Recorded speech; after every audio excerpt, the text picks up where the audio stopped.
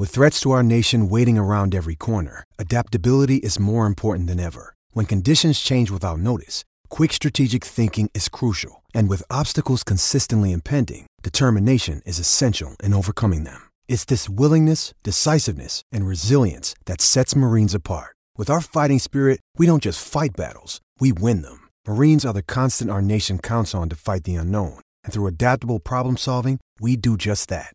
Learn more at marines.com. Mother's Day is around the corner. Find the perfect gift for the mom in your life with a stunning piece of jewelry from Blue Nile. From timeless pearls to dazzling gemstones, Blue Nile has something she'll adore. Need it fast? Most items can ship overnight. Plus, enjoy guaranteed free shipping and returns. Don't miss our special Mother's Day deals. Save big on the season's most beautiful trends. For a limited time, get up to 50% off by going to BlueNile.com. That's BlueNile.com.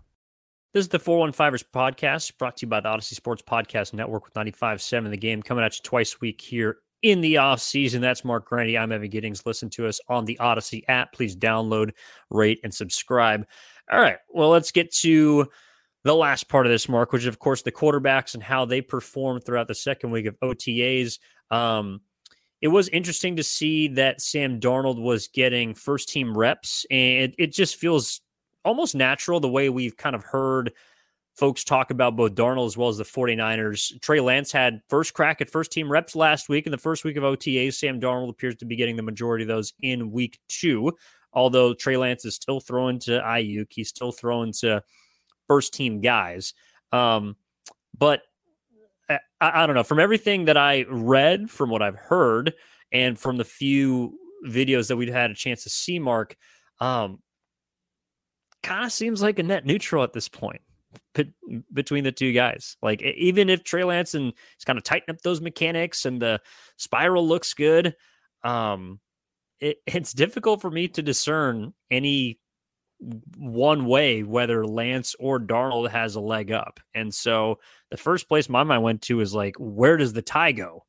But I'll throw it to you and what you kind of took away from this week from the quarterbacks. Yeah, I kind of had a similar takeaway. Just hearing what he said about all three guys, you can kind of feel the hierarchy, and it's Brock Purdy, clear number one, and then we'll figure out the rest. That's kind of what I got as well. I couldn't really make a ton between Sam Darnold and Trey Lance. I mean, what he said about Sam Darnold was, quote, he's come in, he's been about the work, he's been through a lot in his career. I think everybody that knows football or watches football can see the skill set that Sam has. And then he goes on to talk about how we can, help him with our system and our offense, yada, yada, yada, whatever.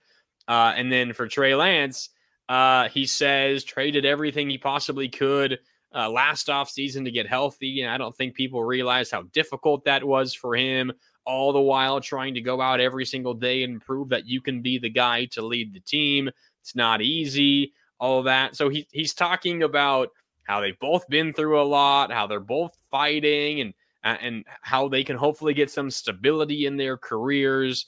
And a lot of it isn't really even talking about their abilities as football players.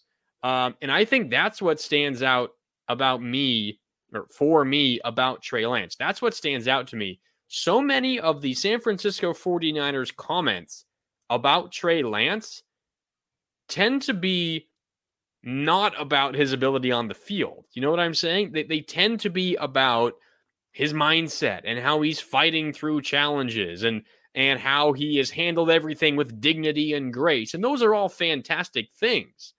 But so much of what his coaches and people within the 49ers organization are saying are, this guy's really great. We love him. He is the best.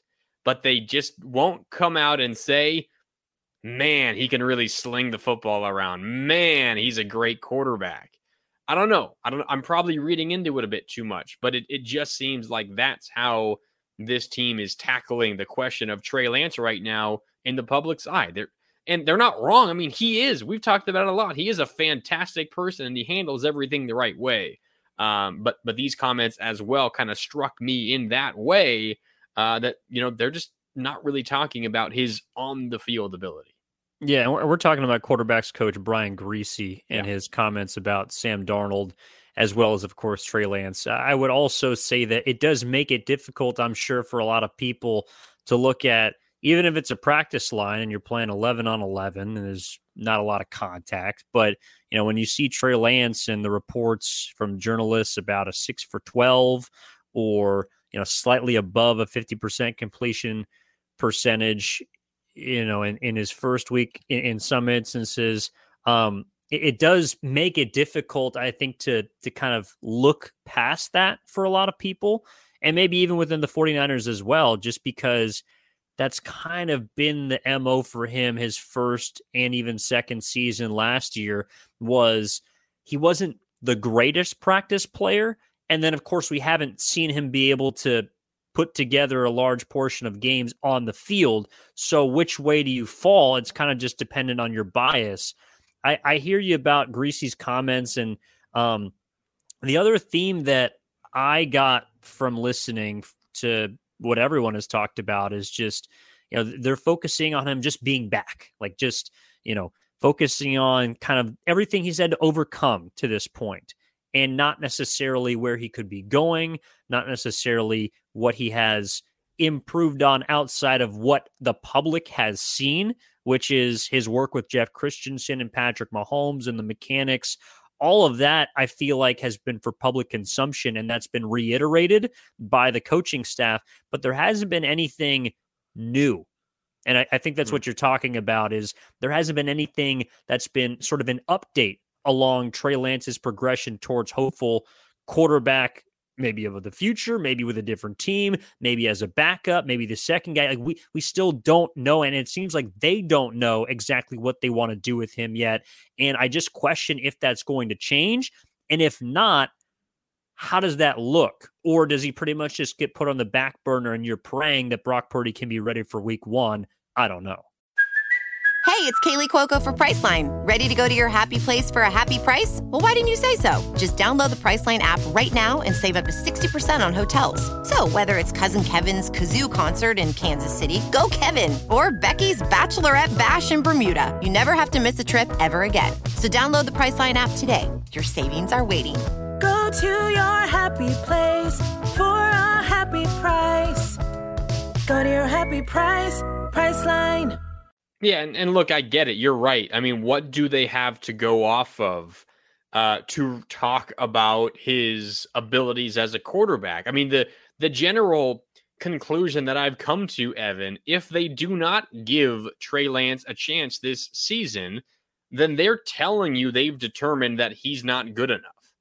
And they've done that without really seeing much of him in games. I don't know if not good enough is the term, though. Not better than Brock Purdy, I think is the way to look at that. Well, yeah, that's what I'm saying. Not good enough to be a starting quarterback on this team, which would mean you'd have to be better than Brock Purdy. I think that's a pretty high bar at this point. I mean, just based on what he's, and also the 49ers aren't in a position where they can't, like, they can't just wait and see what they have. Like, if he goes in for 4 weeks and loses 3 games but shows promise, that still means they're 1-3 as a Super Bowl contender. Like that, I think that's also where they're looking at this too. Like, this guy, sure, he might be great, and it's not that he can't be better than he is now, but he's not right for us now. Yeah, I mean, you're probably right. That's the conversation and the discussion within the walls in Santa Clara right now. But I think in relation to the conversation about how he's being talked about, where that comes in is, what is there to talk about him as a quarterback? Because we just simply don't know whether or not the 49ers internally feel some kind of way about him. And potentially they do feel like they're pretty confident that he's not going to be ever at Brock Purdy's level. Even if they do feel that way, they're of course not going to come out and say something along those lines. But if they don't feel that way and they honestly don't know, then what are they going to say about Trey Lance as a quarterback? So I think that's kind of the nature of these conversations is, well, we just simply don't quite know yet. And that's totally fine, given the circumstances of the first 2 years of Trey Lance's career. That is understandable. It should be, and it should feel that way. It's unfortunate for Trey Lance, but it's probably just the nature of the situation. I'm also hoping that the conversation surrounding Sam Darnold and Greasy's comments about his skill set and what he brings is just because they haven't really seen him before in person. And I don't mean that like I'm hoping that Sam Darnold is not a good quarterback, because if the 49ers need him, I hope he does perform. I want them to succeed. But I'm also hoping that the lack of those comments concerning Trey Lance is because they already know what the skill set is. And maybe you could say it's concerning that he hasn't made a tangible leap immediately, that they're like, oh my God, this guy's blown us out of the water and he's throwing frozen ropes left and right. But so that's another part of it too, where I'm just kind of thinking, okay, well, maybe they're talking about Darnold this way because he's just the new kid on the block. Yeah, no, I mean, it's kind of like the new toy, right? And you're kind of just trying to figure out what you have in him. And again, I think we do have to take all of these comments with a grain of salt. I mean, Brian Greasy's a television guy in his past before taking this job a year ago now. He knows how this all works. He's not just going to go out there and say something spicy to the media for the hell of it. These are all measured and thought out responses.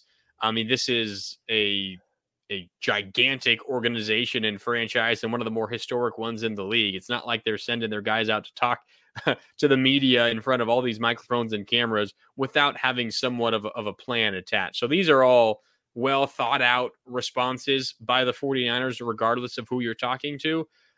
So they're not going to trash anyone. They're not going to overpromise on someone that they feel questionable about. They're not going to do any of those things. So it's just interesting to kind of try to dive through the way in which they're talking about all these guys and see if we can kind of pick through how they actually feel by reading between the lines. In the case of Brian Greasy, I think you're right on the Sam Darnold standpoint.